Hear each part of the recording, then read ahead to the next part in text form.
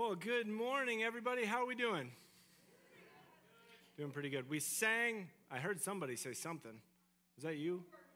Oh, supernaturally. Yes. Thanks, Bill.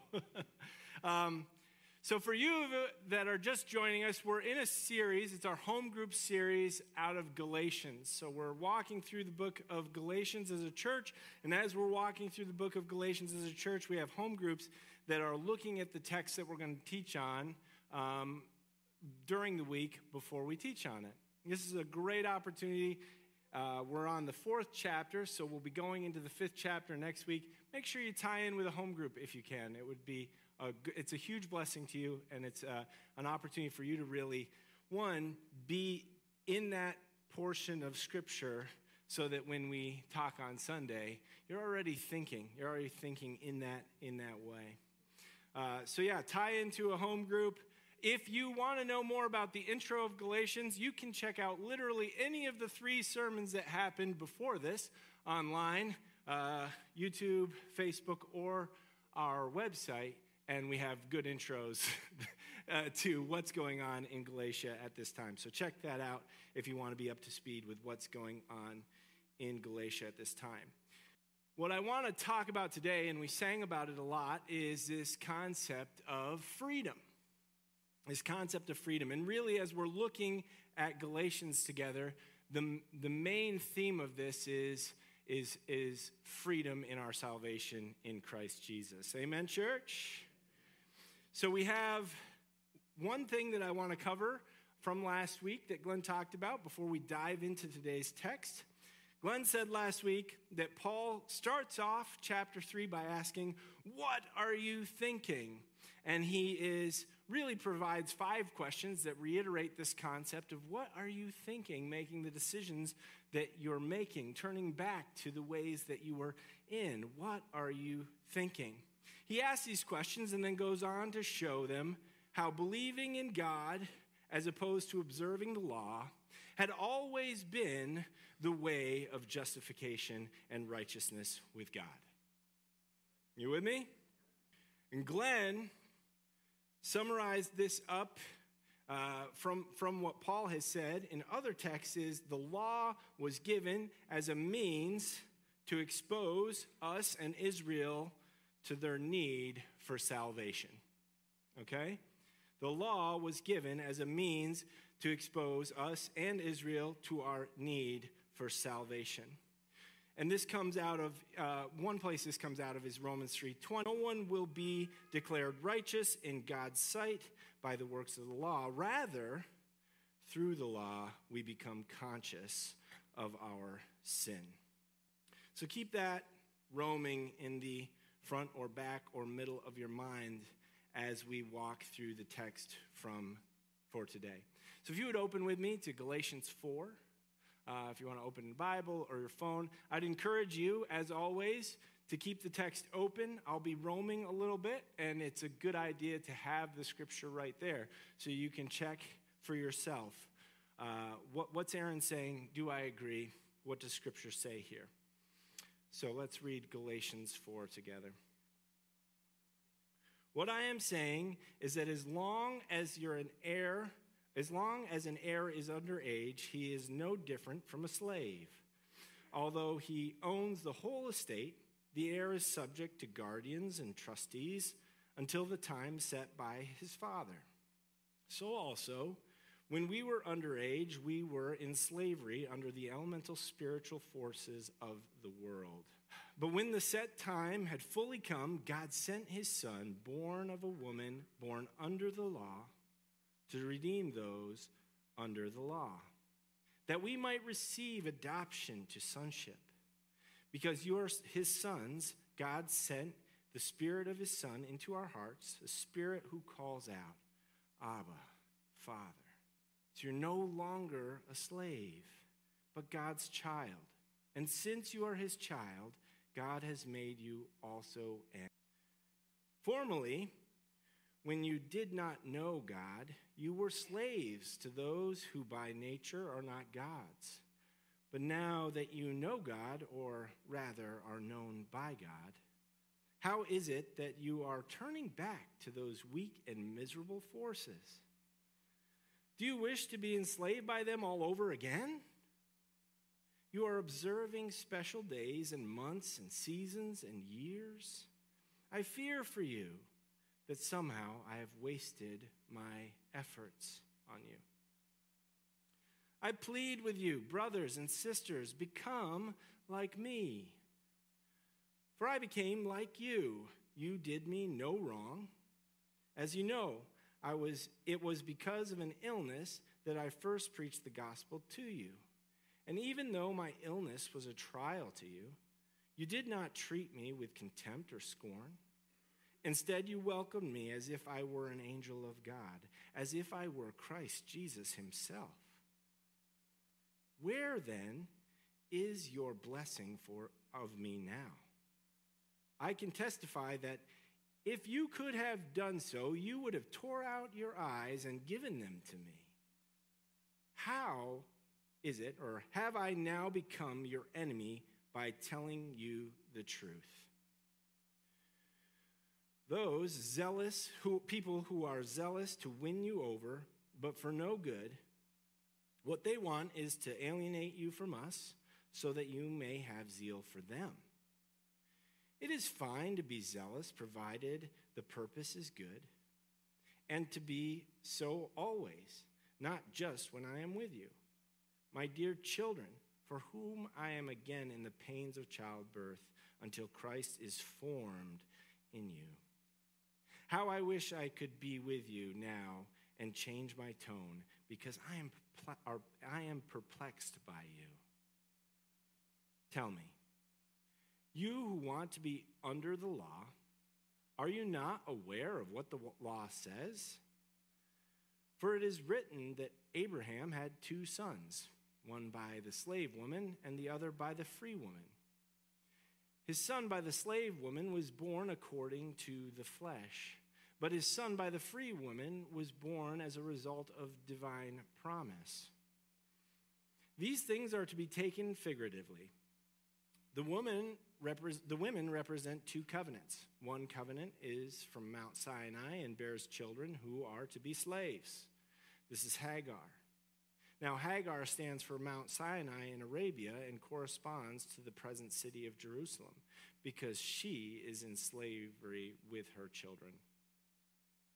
But the Jerusalem that is above is free, and she is our mother. For it is written, be glad, barren woman, you who never bore a child. Shout for joy and cry aloud, you who were never in labor, because more are the children of the desolate woman than of her who has a husband. Now you, brothers and sisters, like Isaac, are children of promise. At that time, the son born according to the flesh persecuted the son born according to the power of the Spirit. It is the same now. But what does Scripture say? Get rid of the slave woman and her son, for the slave woman's son will never share in the inheritance with the free woman's son. Therefore, brothers and sisters, we are not children of the slave woman, but of the free woman. Let's pray. God, we thank you for your word. Lord, as we meditate on these things, we pray that you will be revealing to us new ways that we can claim the freedom that is given to us in our salvation, ways that we can release the things that we hold on to or turn back to, that we can give those into your care and so freely live. God, thank you for this morning. Open our minds and hearts in Jesus' name.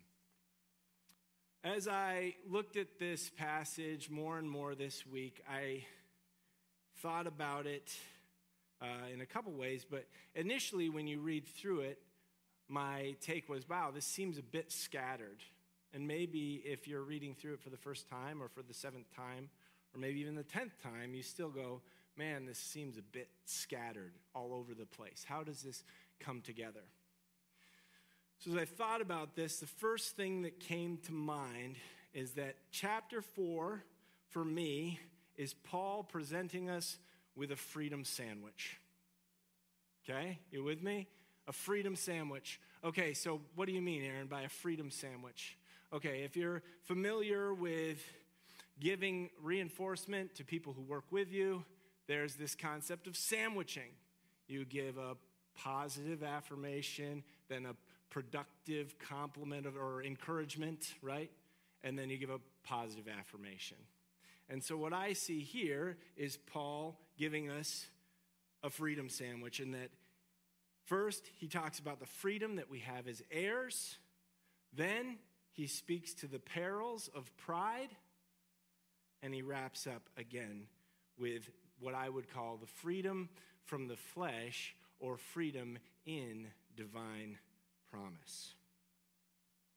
So we're going to walk through this, and I don't have time to flesh out everything as best as it could be. So we're going to look at the first two elements briefly, and we're really going to dig into the third, because I think that the allegory with Sarah and Hagar, one, there's different opinions on it, and two, it's more challenging or confusing to read for some. So let's start with our freedom as heirs. And to really, I think, pull this together, we do have to look back at the concept of the seed from Galatians 3. In Galatians 3:16, it says this: the promises were spoken to Abraham and to his seed. Scripture does not say and to seeds, meaning many people, but and to your seed, meaning one person, who is Christ. Okay, so you with me?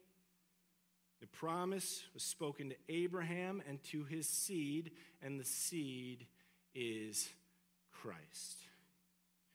Well, what's that imply for us?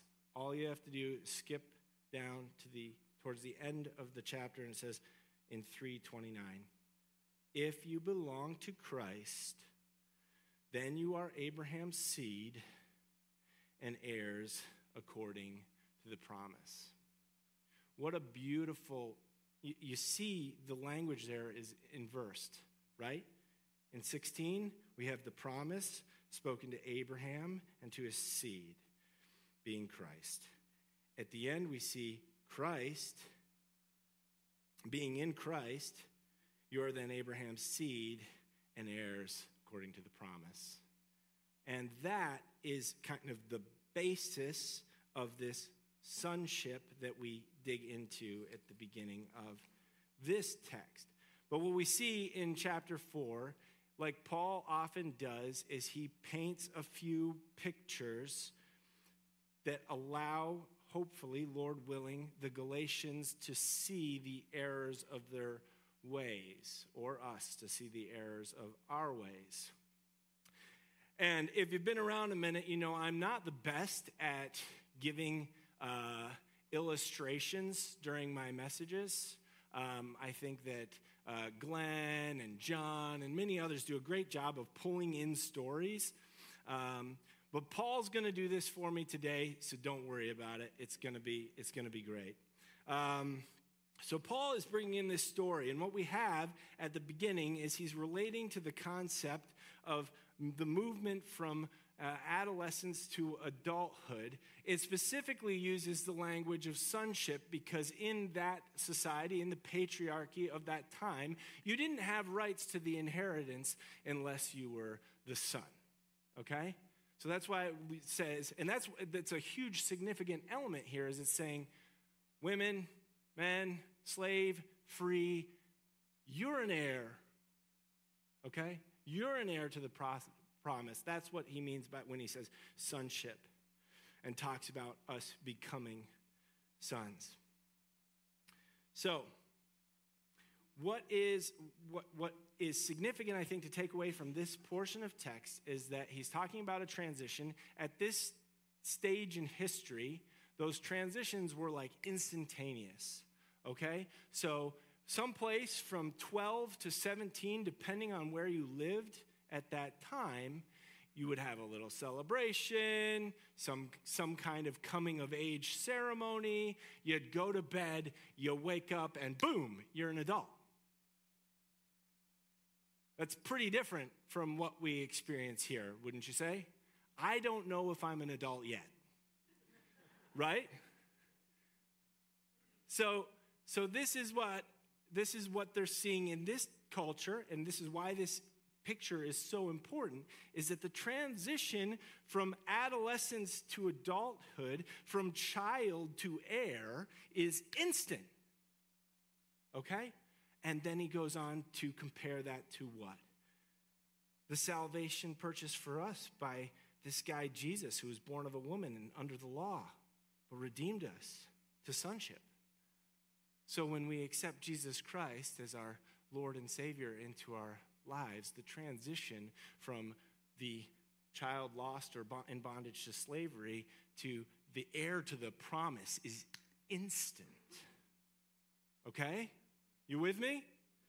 I'm not saying there isn't a process as we mature in Christ. If there wasn't a process, then I think it's our vision statement or one of those statements, a statement, it's on our website, check it out, says growing together towards maturity in Christ. That would be irrelevant if we go from slavery, adolescence to boom, mature. No, not how that works. But it's boom, heir.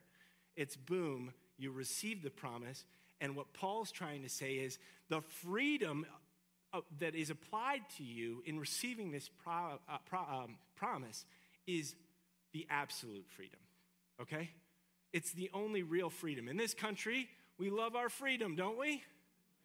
There's freedom in all kinds of documents and things we say and things we sing about our nation. But I would say that all those things are irrelevant when it comes to real freedom. They aren't real freedom. They aren't real freedom. You with me? They aren't real freedom. Because Paul's saying, where do you get real freedom? You get it from Jesus Christ. If you don't have Jesus Christ, you don't have real freedom. You aren't free.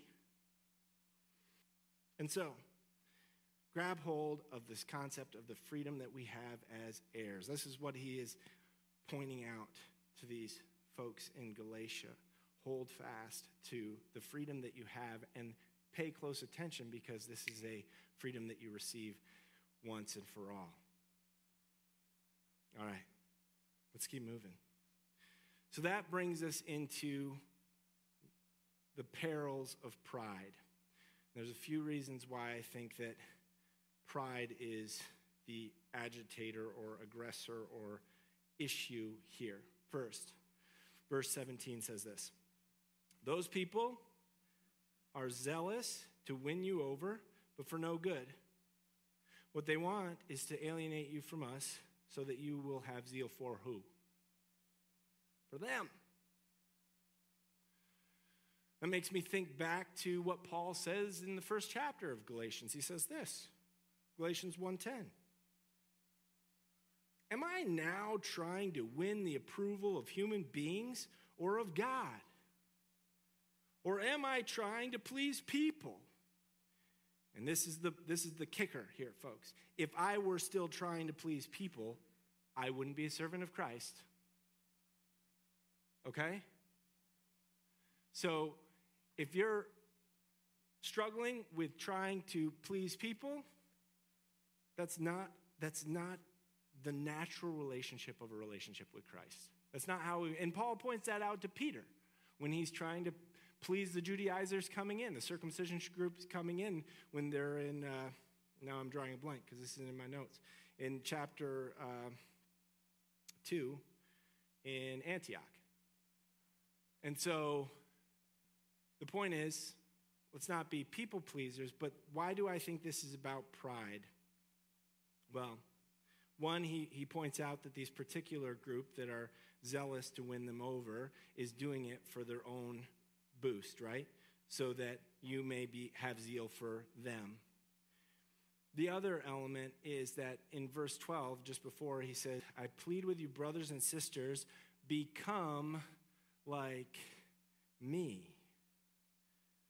become like me. Well, what does Paul mean? Become like me. He told us. He told us in Galatians 2:20. Do you remember? I have been crucified with Christ, and I no longer live, but Christ lives in me.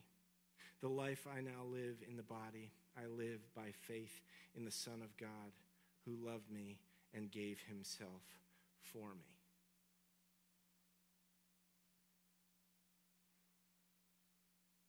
He's crucified with Christ. It's no longer him that lives, but Christ that lives in him. It's not about him. It's about Christ, right? This isn't a new concept in Paul's letters. 1 Corinthians 15:10 says, "Yet not I, but the grace of God that was with me." Romans 15:18, "I will not venture to speak of anything except what Christ has accomplished through me."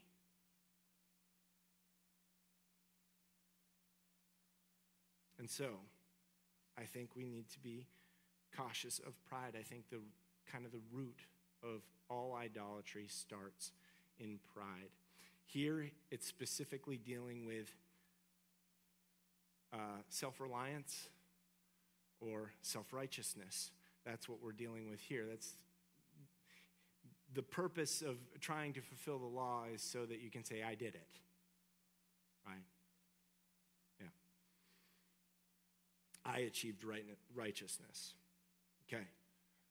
Romans 10:3 puts it like this: "Since they did not know the righteousness of God and sought to establish their own," right? "They did not submit to God's righteousness." It's a gift. It's received. You can't attain it in works. You can't muster it up by obeying the law. This could bring up questions about our relationship with the law and obedience to Christ.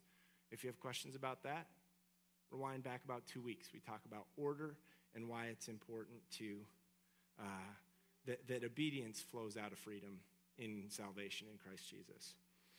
Okay. So we have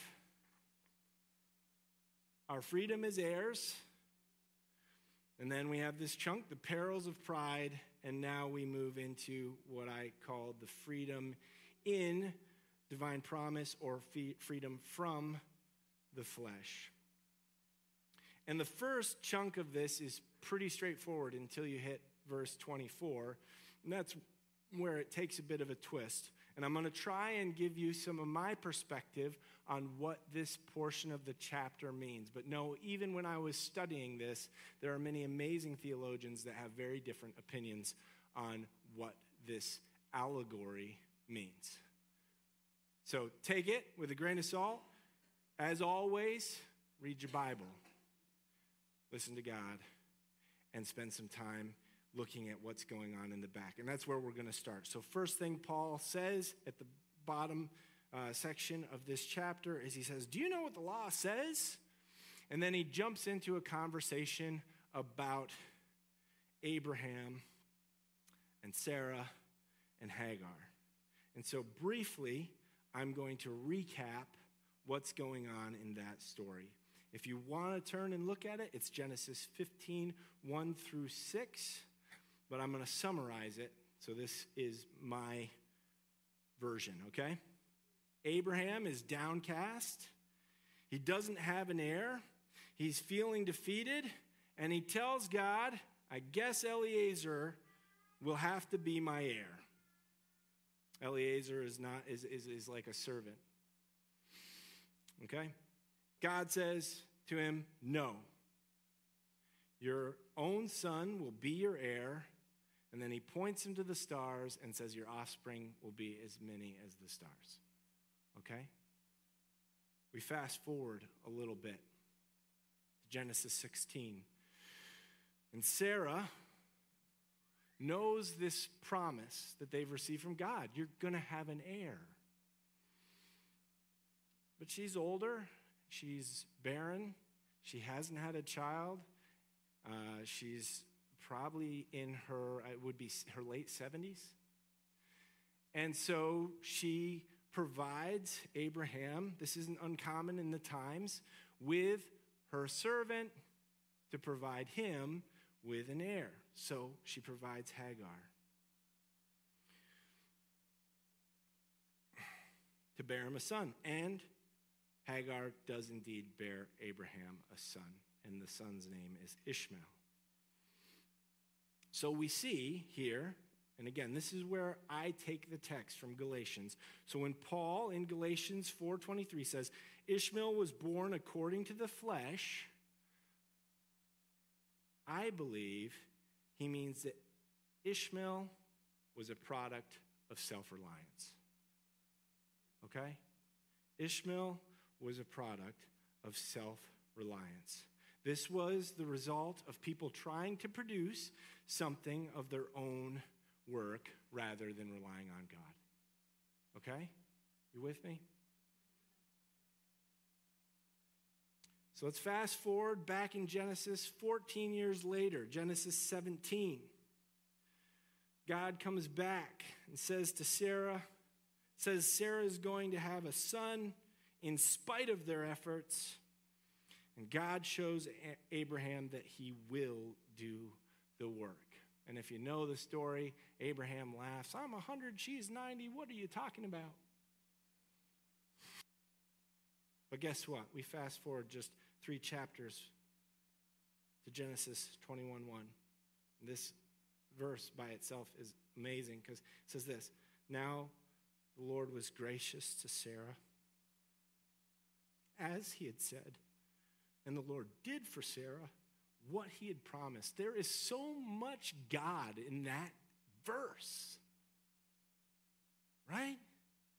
4 times in one verse that he talks. Now the Lord was gracious to Sarah, as he had said, and the Lord did for Sarah what he had promised. We serve a God that is good on his promises. And we saw earlier in this text that in Christ we are Abraham's seed and inheritors of what? The promise. This is where the text takes a little turn, okay? Because at this point, it's pretty straightforward. In Galatians 4:23, it says, his son by the slave woman was born according to the flesh. And my take on that is that this was a result of self-reliance or self-resourcefulness. But his son by the free woman was born as a result of divine promise. And then he moves forward and he says, take the following figuratively. I think what's important to see in this text is I don't think Paul's trying to say that the narrative in Genesis, is speaking into Sinai or the present issues in Jerusalem necessarily. What I think he's saying is that God's consistent nature in regards to the works of the flesh are revealed in the story of Abraham, Sarah, and Hagar, as well as Mount Sinai, which brings light to the very problems that he's facing in Galatia.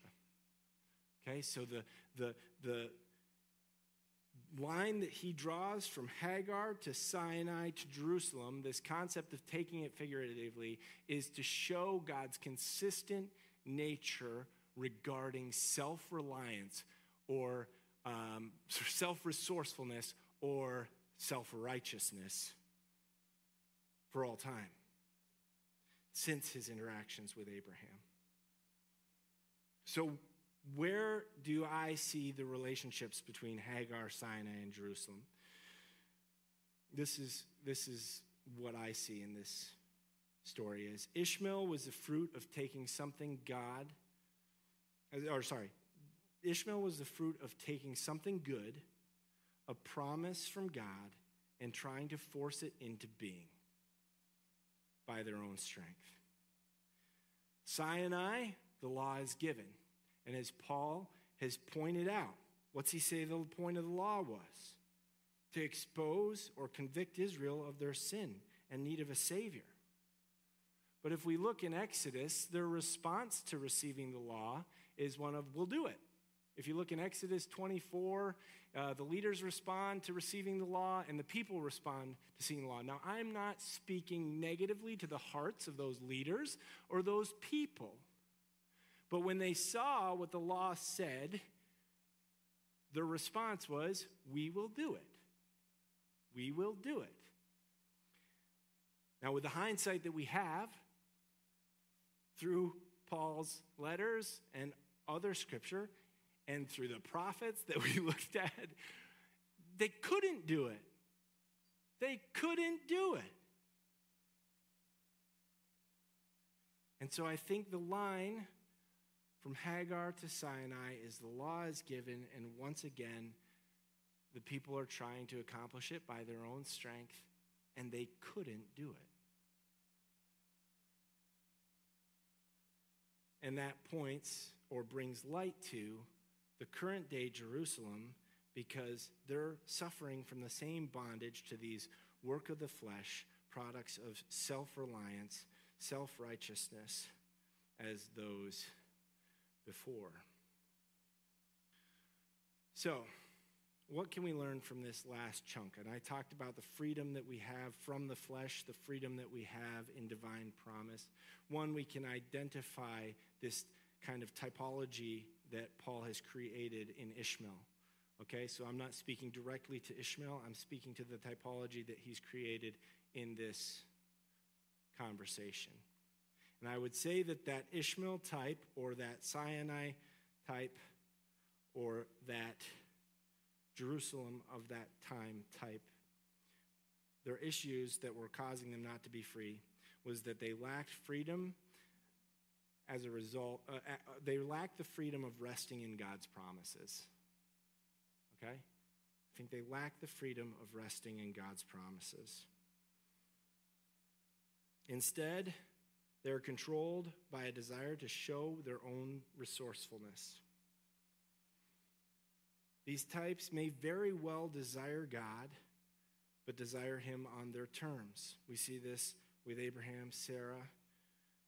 They want God's heir, and so they use Hagar, and they just decide to do it on their, they're doing it on their own self-reliance rather than waiting for the promise.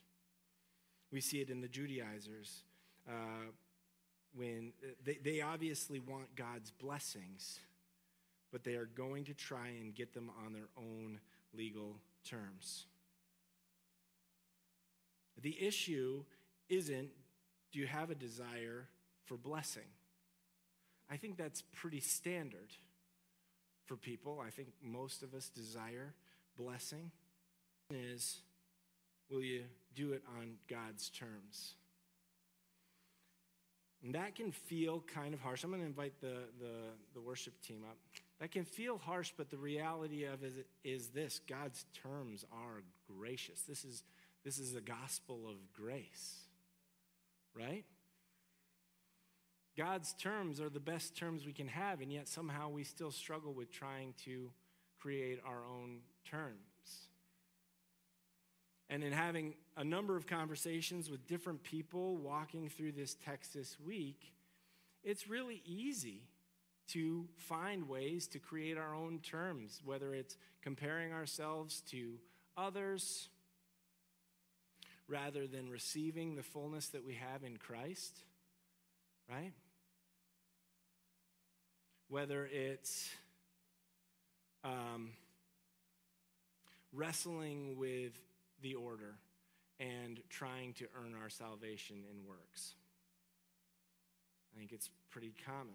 How do you actually fully grasp this free gift to the point where the outpouring of your actions is obedience to Christ, and not wrestle with trying to muster that up yourself?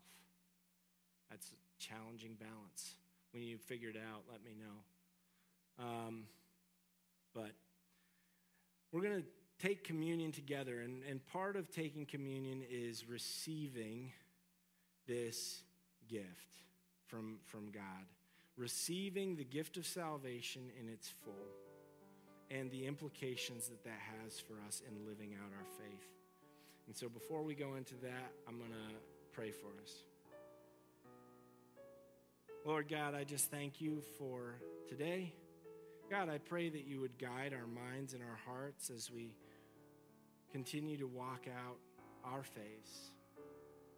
Lord, as we continue to grow together towards maturity in Christ, as we continue to reach for your likeness. God, I just pray that you would be stilling our minds and hearts as we prepare to receive communion today. Lord, that we would be embracing the freedom that we have in you. In Jesus' name, amen. I'm going to invite up